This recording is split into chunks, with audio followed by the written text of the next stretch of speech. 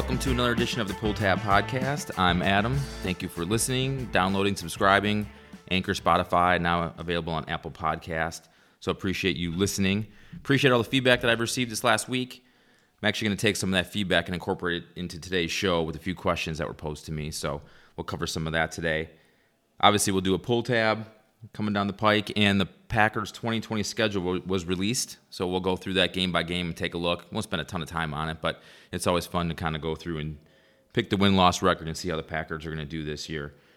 And then, of course, the last call favorite. So we'll get into the show. We'll get going here. And first thing out of the chute is Don Shula. Don Shula passed away May 4th this week.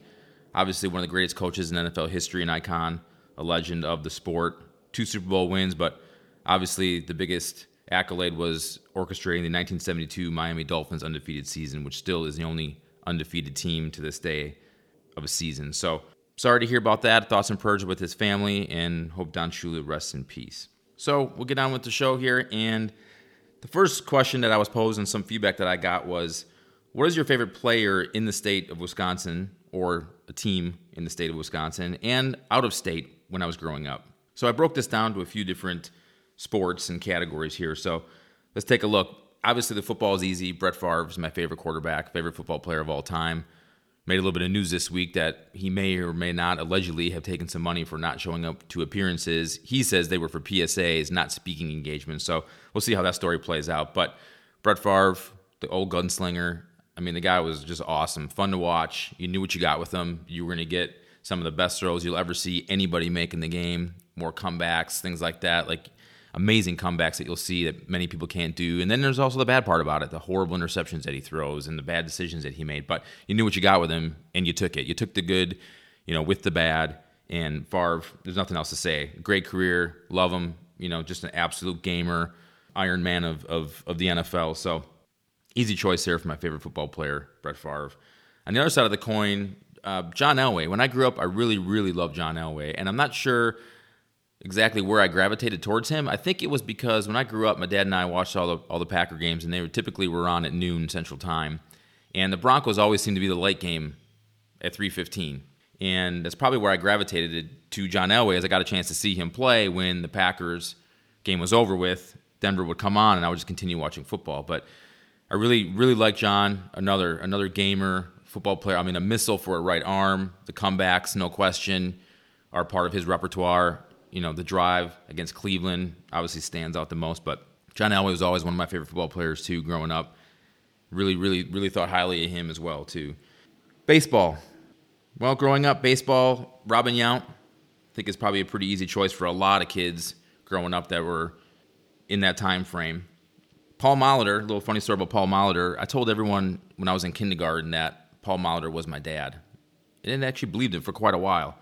And then they found out it wasn't true. But yeah, for a while I told Paul Molitor was my dad. So that was a little interesting backstory to me.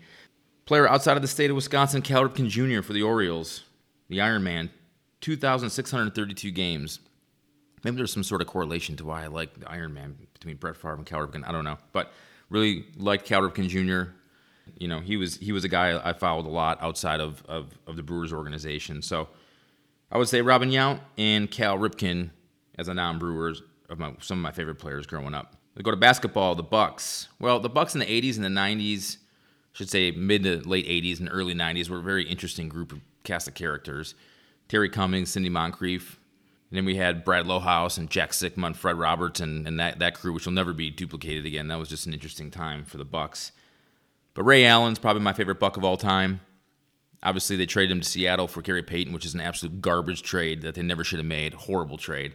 But that's a discussion for another time. But Ray Allen is right up there at the top of the list. And obviously Giannis. Giannis is fast approaching that very quickly. Is becoming my favorite Bucks player of all time. But I would say Ray Allen. We'll get into some of the Bucks here in a little bit. But, the Cummings and the Moncriefs and that time frame was a lot of fun to watch basketball for the Bucks. They were mediocre. They were either a little bit above average or they were a little bit below average. And that early 90s Bucks team I talked about, same thing. They were just a cast of characters that just played basketball. There was really nothing special there. They were just a bunch of blue-collar guys that went to work. So moving on, we'll go and get into racing. Racing, stock car, Jeff Gordon, open wheel, Al Unser Jr. were my two guys. I started watching NASCAR right about the time Jeff Gordon started coming in, that 94 season. Gravitated towards him, just really liked him, thought he was good. Watched a bunch of his sprint car racing, things of that. So I was kind of intrigued by Jeff coming in. So I've been a Jeff Gordon guy pretty much his whole career. And open wheel, Little Al. Little Al is my guy. Indy cars used to come race at the Milwaukee Mile on my birthday weekend. And we'd always go down there and watch those guys run. It was right after the Indy 500 every year. And Little Al was just always my guy. So that's kind of where I fall for racing. Next question that was posed was, what was the best game that I attended in person or live event?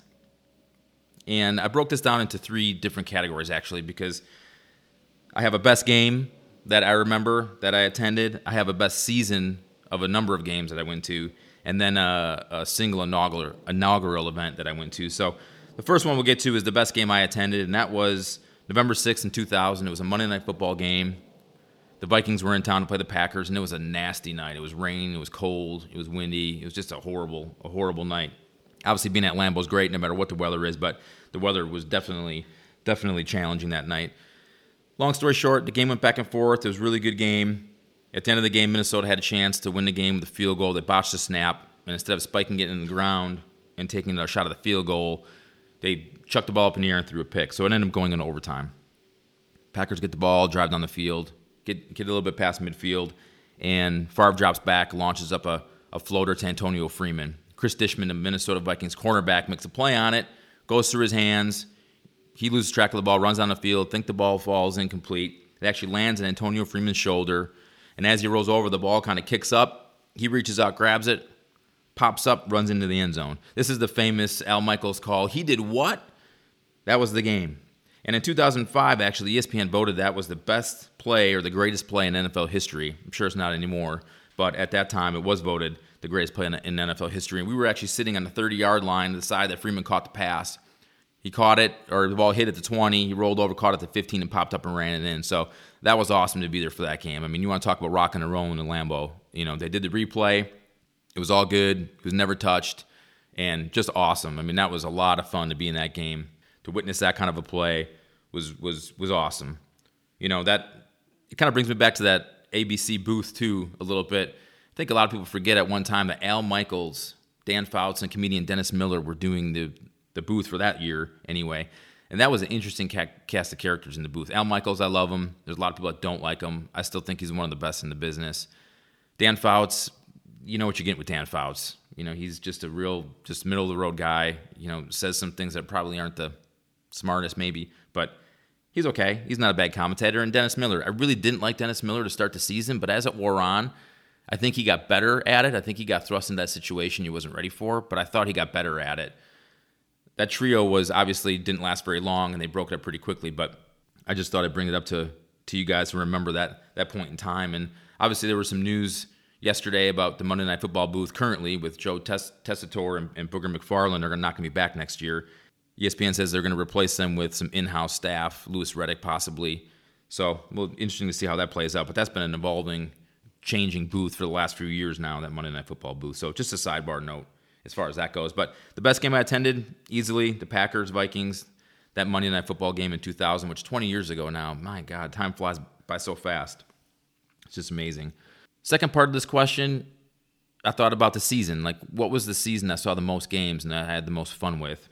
And that one would have been the Bucs 2000 into the 2001 season with their run to the Eastern Conference Finals against Philadelphia. My buddy BT and I had a good hookup with tickets, and we probably went to, including the playoffs, maybe 30, 35 games that year.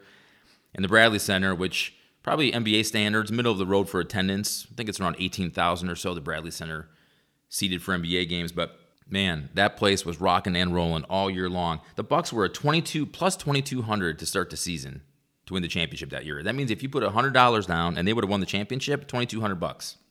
That's how little the NBA or Vegas thought that they were going to win the championship that year. But they assembled a good team.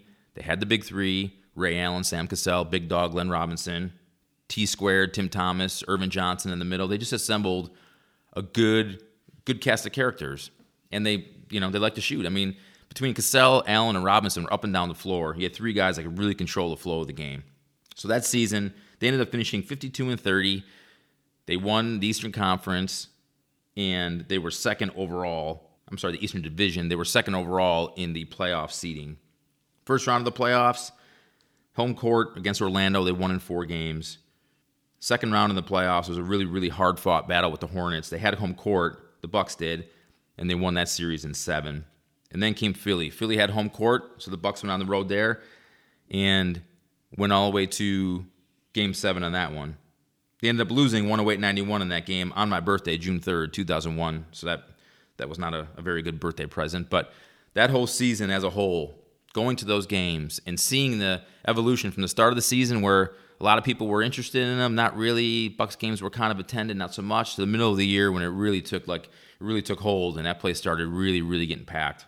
Everywhere around the Bradley Center, the bars and the restaurants, if you couldn't get a ticket to get in the game, they were reaping the benefits of the Bucks' success. So that was a lot of fun that year to go to those games. And I look back on it now, where we are today with this quarantine and the NBA season being shut down. This is the Bucks' best chance to win an NBA championship pretty much since then. I know last year the Bucks were good, like we talked about in a previous podcast, but this year they're championship ready.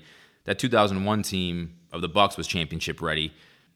Right, wrong, or indifferent, that series against Philly really was a lot of whispers and behind-the-scenes rumors that the NBA really didn't want the Bucks to win that series. Now, I'm a homer. Yep, I'm not a big fan of conspiracy theories, but I'm absolutely going to jump on board with this one because I watched all those games that year. If we weren't at the Bradley Center, we watched everyone on TV. That Philadelphia series was the most poorly officiated series I have ever seen in the NBA. It was absolutely atrocious. Now, everyone can roll their eyes and shake their head and say, "Yep, here we go again." But think about it for a minute. You had Philly and the Bucks, and the Lakers had already punched their ticket to the championship. What's better for the NBA? A bigger market in Philly and Iverson against Kobe and Shaq, or the smallest, or one of the smallest markets in the NBA with Ray Allen, Cassell, and Big Dog going out there? Now, the Bucks swept the top 4 teams in the West that year, including the Lakers. The Lakers did not have an answer for what the Bucks brought to the table. So it really would have been interesting to see if the Bucks would have got to the championship that year, if they could have got it done. I think they could have. I think they could have got it done. But if you get a chance and go back, and if you want to ever go back and prove me wrong, go take a look at those games in that Eastern Conference Finals in 2001 against Philly. It was just some of the most poorly officiated games I have ever seen. So, all right, I'll take my tinfoil hat off here now. We'll move on. The inaugural game I mentioned before, last part of this question. So my dad took me to the Miller Park opener in Milwaukee. The Milwaukee Brewers opened a new stadium. County Stadium was now long gone. Miller Park being brought in. So April 6th in 2001, they opened against the Reds. George Bush threw out the first pitch, so that was pretty awesome to see the President of the United States throw out the first pitch. The game was really good. It was a 4-4 game. In the bottom of the 8th, Richie Sexson finally hit a home run to break that tie, and they ended up winning 5-4. But just being at an inaugural opening of something like that is just awesome. Miller Park is one of, I've been to a few baseball parks in Major League Baseball, and I love Miller Park. I think they did a really nice job. I think it's timeless. I don't think it looks like it was built in 2001. They do a great job keeping it up. They just did major renovations last year to it to do a lot of the eating areas and the vendors and stuff like that. They put a lot of different brewing taps in there, home brews, craft brews, bringing a lot of local flavor into it. So I think they do a great job in Miller Park. I love it. I just when you come down I-94, it's just there. It's part of the skyline off to the side. The retractable roof. I just think it's a really, really well done baseball park. So those are kind of the 3 that I broke up into the question about my best game attended. Those are kind of 3 things: one a game, one a season, and then one of inaugural. So who knows what'll come down the pike and other things I'll get a chance to go to. But those are some of my favorites or some things that I've done in the past that I'll always look back on and cherish. So, all right, with that, the 2020 Packers schedule was announced. NFL released all the team schedules on Thursday. So let's take a quick look at it. There's some things I like, some things I don't like about this schedule. So let's take a rundown. We'll do a little win-loss record and see what we come up with here. So kick off the season at Minnesota. I don't like this at all. This is one of the parts of the schedule I do not care for. House of horrors for the Packers going to Minnesota to open the season. So I'm going to chalk that one off to a loss, 0-1 right off the bat. Minnesota, I think, is probably going to be really, really tough to beat this year for that NFC North title division. I think the Packers are going to be right there, but I think Minnesota is going to be pretty tough to beat this year. So we'll chalk week 1 up with a loss. Now, the good news is you come back home and get to play Detroit at home in week 2. So we'll chalk that one up to a win. Matt Patricia is obviously, I think, on the hot seat this year in Detroit to get it done, or at least to show major improvements. Probably have to make the playoffs. And Detroit's improving, but coming into Lambeau, rocking and rolling for the first game of the year at home, we'll give the Pack a win on that one. Week 3, man, probably the toughest game in the schedule, especially early on, is going to be traveling to New Orleans. It's going to be a Sunday night football game. That is going to be a tough environment to go down there and win. New Orleans obviously is going to be one of the favorites to win the NFC again this year. Drew Brees, last year possibly, maybe 2 years left, really wants to get it done. I think they made some major improvements on defense, which I think was their biggest flaw last year. This is going to be a tough one for the Pack to go down there and win that one. So I'm gonna say this one's going to be a loss in Sunday Night Football. Good news, after that, come back home to play the Falcons on Monday Night Football, which obviously the Falcons have underperformed last year, making some changes there, some different personnel coming in, Todd Gurley at running back, things like that. So I think Green Bay wins this game. I don't think Atlanta's going to be hitting their stride there in Week 4. I think they're an average to below average team this year, so we'll give the Pack a win there. So going into the bye week, Week 5, which is just atrocious. Having a bye week in Week 5 is like the worst thing you can have in the NFL. Who wants a bye week that early in the season? Nobody does. You want the bye week in the middle or towards the end of the season is where you really want to draw that. Man, I don't know what to say there. Hopefully everyone's relatively healthy going into that bye week because you're not going to have a chance to get healthy or have guys injured come back later in the year like you would with a bye week. So don't care for that very often to have that early bye week. After that, they head to Tampa, play Tom Brady, Gronkowski, and the Tampa Bay Buccaneers. I'm going to give this one a loss. I think Tampa Bay is going to be improved this year, obviously, with Tom Brady, but they just have so many weapons around him on offense right now. With our defense still working things out, we've gotten better, but I just think by week 6 of the NFL season, I think Tom Brady and Tampa are going to be hitting their stride, getting together between Arians and Leftwich and Brady, figuring things out. I just think they're going to be in a better place than they are in week 1 of the season. So I'm going to say that one's going to be a loss for the Pack. Come back the following week, travel to Houston to play the Texans. Texans obviously are an interesting team this year. Made a lot of questionable moves down there this year, trading Hopkins and some other things. So I'm not sure Houston's going to be in a spot this year as a win now or an average to above average team. So I'll give the Packers a W on that one. So after Houston, we come back on November 1st and a home game against the Vikings. They avenged a loss from the week 1 earlier in the year. They're going to trade home and home. So I'm going to give the Packers a win on that one. Minnesota will come in and it'll be a good game, I'm sure. But I'll give the Packers a win on that one. Then the following week, Thursday Night Football, travel out to San Fran. I'm not going to spend really much time on this one. That's just going to be a loss. Until Green Bay can travel to the West Coast and prove to me that they can play out there, I'm just going to chalk that one up to a loss. I'm not going to spend much time on it. Good news, come back home when you play Jacksonville. Probably going to be one of the worst teams in the league this year. Might be a surprise. I doubt it. Give the Packers a win on that one.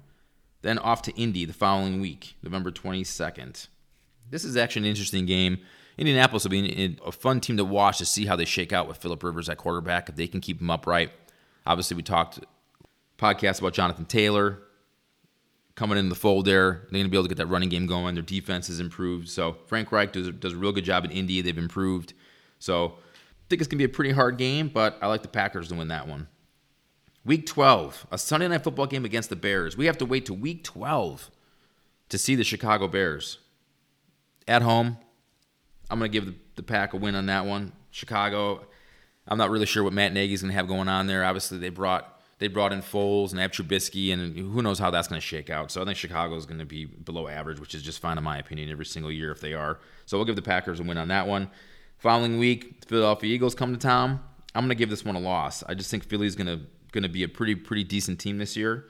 And I think that's going to be a really hard-fought game. There's some of these games on the schedule you can look at, and there's so many games at the end of the year you'll be like, wow, I can't believe they won that game. I can't believe they lost that game. This is one of them right here. I think Philly comes in and wins that one. Then off to Detroit in Week 14. I'm going to give that one a win for the Pack. Same thing, Detroit. Not sure how that's going to shake out this year. They really need to improve, as I mentioned before, but I'll give the Pack a win on that one. Week 15, this is another interesting one. At home against Carolina. This is another one of those ones where I'm not sure where Carolina's going to be, right? They got Bridgewater at quarterback. Matt Rule comes in, a little bit of a change of culture in Carolina. They traveled to Lambeau. I'm going to give the Packers a win on this one, but, man, it is going to be pretty close. It's going to be pretty close how I feel about that. That easily could be a loss, but I'll give Green Bay a win. Next week, stay at Lambeau against Tennessee. Tennessee, obviously a surprise team last year. Did really well with Tannehill at quarterback. Vrabel's got those guys going in the right direction down there, but coming to Lambeau is a pretty tough task, and I'm going to give the Packers a win. And then to close up the season at home against the Bears. At Chicago against the Bears, and we'll just give that one a win. We'll always pick them to beat the Bears every single year, no matter what it is. So Chalk it all up. I got the Packers at 11-5 this year. I think whenever you do this early on, obviously there's so many unknowns of what happens there, but I think 10-6 is probably more realistic to this team. Is that going to be enough to win the division? Not so sure. 11-5 might be enough to win the division, but like I mentioned, I think between them and Minnesota, that's going to be the battle to try to get it done. Rest of the NFC, who knows if you're going to be able to get to a wild card with some of these other divisions and some of these teams improving, but we'll go with that. We'll go with an 11-5, possibly 10-6. Like I mentioned, the Philly-Carolina game, even the Tennessee game could be kind of up in the air. I think those can go either way. But it's always kind of fun to look at this and see where we're at. Get excited for the 2020 season. Let's just hope we get the 2020 season kicked off on time amid all this quarantine and stuff. Obviously, things are opening up. Cubs going back racing next weekend. That was awesome. World of Outlaws went racing this past weekend. That was good. So the flowers starting to bloom a little bit here. Hopefully, we'll get back to a little bit of a normal life. So we'll tie in this 2020 Packers schedule. I actually seen this, and it was actually kind of surprising to me, but I thought it'd be kind of fun to chat about real quick. Vegas released the Week 1 lines already for the games, and I haven't really seen that early in this. I just haven't paid attention, but obviously these lines are based on where we stand today. These are, I guess I would call the way too early Week 1 Vegas odds, but it's kind of fun to take a look at it and see what Vegas thinks of teams already. One thing as I go through some of these wagering and talking about some of these Vegas odds and things to a lot of people that don't understand it or don't realize how this all works, when you look at a point spread, there's kind of 1 and 2 rules of thumb you kind of take into account. Always give the home team 3 points. That's kind of where Vegas lines always start. So take a look at this first game. Thursday night to kick off the NFL season, the Super Bowl champs, Kansas City, are at home against Houston, and they're an 11-point favorite. So in all reality, Kansas City is an 8-point favorite in this game, but you always give the home team 3 points. So Vegas thinks that they're an 8-point better team than Houston for the most part. So that's kind of where that line derives at -11. Seattle at Atlanta on a Sunday now kicks off the slate. And here's another example. Seattle's a -1.5 at Atlanta. So in all reality, Vegas is saying that Seattle is probably a 4.5-point better team than Atlanta. So Atlanta gets the 3 points for being a home team. You take the 3 points away, add a 1.5. They think they're 4.5 points better. Seattle's a 1.5-point favorite. So that's kind of a rule of thumb as it goes. If you see an even spread, that means that the opposing team, they probably think it's 3 points better, that kind of thing. So we'll get into a little bit of that, but that's just a little bit of how that works. Now, as far as where Vegas gets the line from, where they say, hey, Kansas City's an 8-point better team or Seattle's a 4.5-point better team, there's a lot of matrix and things that go into that. But the rule of thumb is you always want to give the home team 3 points, home field advantage, whatever you want to call it. So in layman's terms, that's kind of how I look at things. That's kind of how most sports bettors and things like that look at that. The other part of the lines to take a look at is always the hook. The -1.5, like I mentioned with Seattle, the 0.5, the hook. Always got to pay attention to that. That is bad beat central, to a T. So 3.5, obviously a lot of games are won by 3. There's a lot of 3.5 lines out there. There's a lot of 2.5 lines out there where if a team wins by 3, the 2.5 line can come into play. Over-unders for sure. The over-under is a 44.5. Like I mentioned in a previous podcast, the over-under is the total points by both teams. So if Seattle and Atlanta play and the score is 13-10, the total points is 23. The over-under for that game was 37. Obviously, it went way under the total. If the final score of that game was 31-30 for a total of 61 and the over-under was 48, that'd be over the total. But there's a lot of hooks that they put in. Vegas will put in on the over-unders, so 44.5. You're not going to push. You're either going to be an over or an under. So the hook is always something to pay attention to, and it's a big difference in some people's bets that they make. So we'll run down the gamut here real quick. Like I mentioned, Houston at Kansas City to kick off the season, Thursday Night Football. Kansas City's a -11. Kick off the Sunday slate, Seattle, -1.5 at Atlanta. Don't have much thought there. Philadelphia is at Washington. Philly's a -6.5. Obviously, Washington with Dwayne Haskins at quarterback, trying to get Wentz back up to speed. Philly should be a pretty decent team this year. Washington's still unknown. So Philly laying almost a touchdown on the road. So, and that's another thing to think about too. When you're laying those kind of points on the road in the NFL, that's a lot. It's not like college. Some of these college teams go on the road and they lay 30, 40 points and they cover it without a problem. In the NFL, you start getting into the 7, 8s and double digits on the road. That's really something to take a look at. If you look at some of the stats over the years and the percentages, they don't come in very often. So that's always something to watch out when you're evaluating lines for the week. New England at home against Miami, -5.5. That's an interesting line. I'm not so sure New England should be laying 5.5 to anybody right now until we see what they have. Miami obviously finished the season really strong. Brian Flores, I mentioned in an earlier podcast, love what they're doing down there. New England, Stidham at quarterback, he's got to prove himself. So right off the bat, initially looking at that line, I don't like it. I don't like that line at all. New England minus 5.5. Next one on the board, Packers, Minnesota. I already mentioned before, I think Minnesota wins that week 1 game. Minnesota's a 3.5-point favorite here at home. I think they'll cover that. Like I said, that's a tough place. Green Bay always has trouble in Minnesota. Indy at Jacksonville. Jacksonville obviously not expected to be one of the better teams in the league. Indy rebounding, becoming better. Indy's laying 7 here. They're minus 7 at Jacksonville.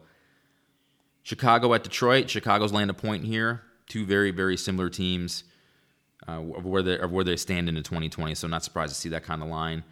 Next game, Cleveland at Baltimore. Baltimore minus 10. These double-digit lines are very, very hard in the NFL. Not even just on the road, like I mentioned before about laying points on the road, but even at home, a minus 10 or even Kansas City a minus 11. Man, that's a lot of points to cover. This is professional football. The other team is not that bad. They're good. They may not be good in standards and the records and wins and losses, but those are all professional athletes over there. And a minus 10, it doesn't take much to cover that. Cleveland scores 13, 17 points in that game. They're probably going to cover 10. But initially, Baltimore's laying 10 here in this game in week 1. Jets at Buffalo. Buffalo's minus 6.5. Again, two teams in very similar positions. Young quarterbacks. The Jets, with Sam Darnold, and Buffalo's got Josh Allen. Obviously a lot of building blocks going on with those two organizations. But 6.5 seems like a big number in that game to me. The debut of the Las Vegas Raiders will be at Carolina.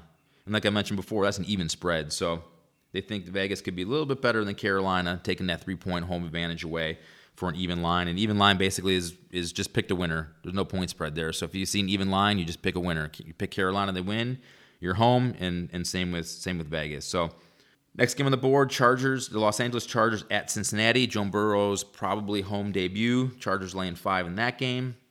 Probably the best game on a slate is Tampa Bay at New Orleans for week 1. If I just quickly look at it, Tampa Bay heading in with Tom Brady for the first game, going to Mercedes-Benz Stadium, obviously, like I mentioned before, with the Packers on their schedule, hard place to play. New Orleans is laying 6.5 in this game, which is a pretty big number. But then again, Tampa Bay has a lot to prove. They haven't proven anything yet. You can sign the quote-unquote greatest quarterback of all time and quote-unquote greatest tight end of all time and all this other nonsense, but you got to put it on the field and put it together. So we'll see if those guys can get the wrinkles ironed out early on in the season. But 6.5, New Orleans, pretty good team this year. Next game, Arizona at San Fran. San Fran laying 7. Arizona again.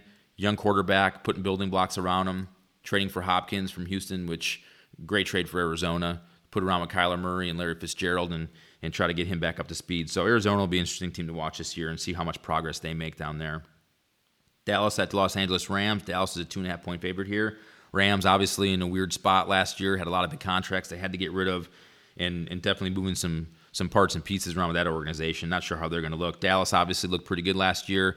Should be either the same, if not a little bit more improved. Dak obviously wants a big contract. He's got to play well to get that contract. So not surprised to see Dallas favored there on the road.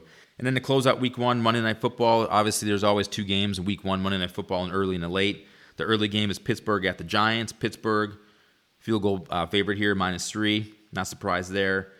Pittsburgh probably going to be rebounding to a little bit better team this year. Giants still something to prove. Young quarterback, Daniel Jones. Young running back, Barkley. So we'll see how that plays out in New York, but not surprised to see Pittsburgh favored here. And the late game, Monday Night Football, Tennessee at Denver. Denver's a 3-point favorite here. Again, another team with a young quarterback and Drew Lock. I don't know. Tennessee, were they for real last year? Was that run that they made for real? We'll find out. I actually like Tennessee in this game initially on the road against Denver. I think Tennessee is a pretty decent football team, and I love defensive teams. I love defensive games. I love when games are 10-3. I love watching the Ravens back in 2000 and the Buccaneers in 2001 with those nasty defenses. So I think Tennessee will be a pretty solid football team. And initially, I'd jump on Tennessee with the points. But again, way too early week 1 lines. You have no idea what's going to change from here. There could be more trades. Obviously, injuries are going to happen. Quarterbacks, there's quarterback battles across the league. You really don't know, but it's kind of fun to take a look at that. And the other thing I always look at when the schedule first comes out is my favorite holiday of the year is Thanksgiving, hands down. And unfortunately this year we have some pretty snoozers here to watch on Thanksgiving Day. But the early game will be Houston at Detroit, garbage at garbage. Washington at Dallas. Washington, like I said, they're probably going to be a little bit better, but they're going to go to Dallas and get worked. And then the late game is actually the only one worth watching. Obviously, we'll watch them all, but the only one that I have any kind of maybe meaningful interest will be Baltimore at Pittsburgh. That should be a pretty good game. If Pittsburgh's improved this year, which I believe they will be, Baltimore will be good this year. So that'll be a pretty good one to nightcap your Thanksgiving day. But those are the things I like to look at. I always love Thanksgiving. Who doesn't love Thanksgiving, right? Football all day long. You get to eat all day long. It's just great. Now that they added that Sunday Night Football game a few years back, it just makes it all the better. So, all right. Well, obviously, the Pull Tab Podcast. Let's open a pull tab here and see what we have this week. All right. First symbol, some dark clouds. Symbol 2, crutches. Symbol 3, fire. So this is the Alex Smith pull tab. And if you don't know who Alex Smith is, he's a quarterback in the NFL.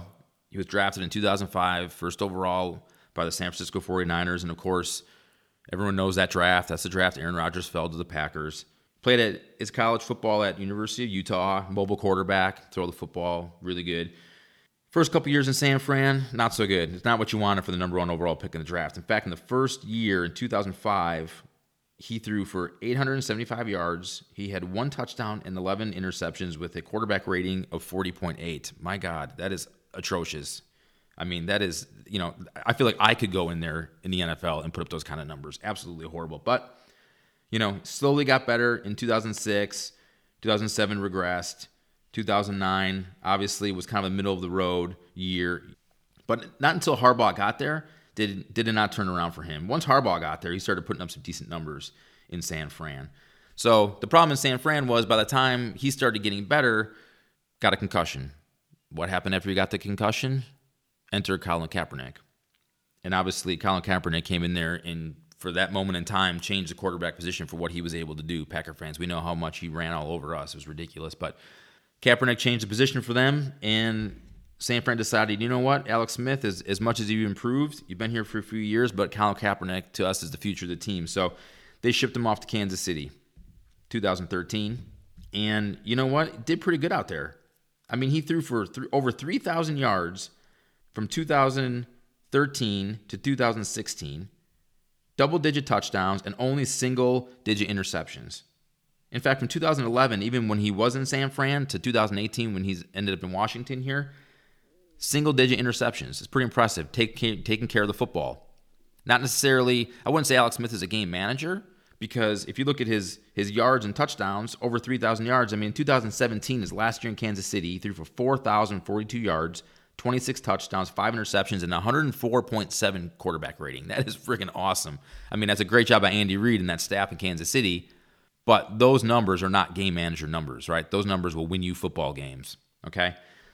Problem in Kansas City was drafted this young kid named Patrick Mahomes. So even as great of a year that Alex Smith had in 2017, Andy Reid and his guys out there in Kansas City want Mahomes to be the future, and they shipped him off to Washington. Obviously, it worked out for Kansas City. Mahomes took the Chiefs to the Super Bowl this year and won, so proving to be the right decision. But Alex Smith's getting moved around the league here when he's really actually a pretty solid quarterback, which is the interesting part of this whole thing. So where I'm going with this is 2018, he plays for Washington. On November 18th, 2018 against the Texans, Kareem Jackson comes unblocked on a blitz, gets him, J.J. Watt piles on, and basically snaps his leg in half. Compound fracture, what they said at the time. So career very much in jeopardy at this point. Eerily, 33 years earlier to the day, Joe Theismann, who was the quarterback of the Washington Redskins, had Lawrence Taylor sack him and basically the same injury, snap his leg in half. That's how eerie some of those things are. Sometimes it comes around full circle. But where I'm going with this is ESPN did an E60 called Project 11, and it's an hour-long documentary on basically what happened the day that Alex Smith fractured his leg to where he is at now, and I encourage everybody to go watch it. The determination and everything he shows is amazing. The surgery, he basically was rushed into surgery right after that happened. They took him to the hospital. But the problem is the days out of the surgery is where he contracted a flesh-eating bacteria on his leg. And they had to make the decision where, amputation could have been an option for him. It got so bad, it was actually life-threatening. They were saving his life at one point. That's how bad it had gotten. So they decided to go forward, do surgeries, try to save the leg the best they could, multiple surgeries before they finally could get the flesh-eating bacteria out of him. Now, if you watch this documentary, it's not for the faint at heart. It's very graphic. They show his leg in various stages of the surgeries, and in fact, when they finally cleaned out the bacteria, the last shot of his leg was just really, really brutal. But the determination he's showing, saying that, but coming from amputation to saving his life to now, they showed him now he's working out, he's running around, trying to get back in the football field. Will he ever play football again?